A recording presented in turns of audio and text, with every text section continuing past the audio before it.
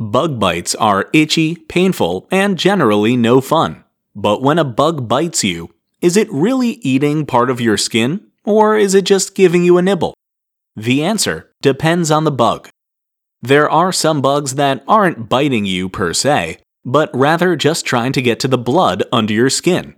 Bugs like mosquitoes fit the bill, with the females of the species using their tube-like proboscis to pierce your skin and suck your blood. Others have less refined means of getting to your blood. Ticks, for instance, burrow into the top layer of your skin to drink the blood beneath it, while fleas have saliva that dissolves skin to get to the good stuff below.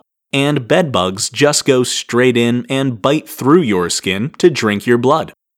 But other bugs are actually eating your skin. Lice feed on skin as well as blood, while mites eat dead skin cells, even if those skin cells are still attached to the top layer of your epidermis. Then, of course, there are flies. Flies aren't interested in blood while it's below our skin, though they'll readily suck it up if it gets out of our bodies.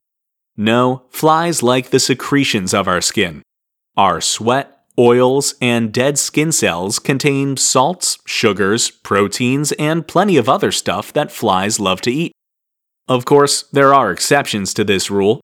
On the one hand, female horseflies drink blood, for instance, but you don't have to worry about getting chewed by fruit flies.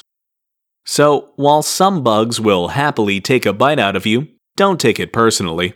They're just trying to suck your blood, that's all.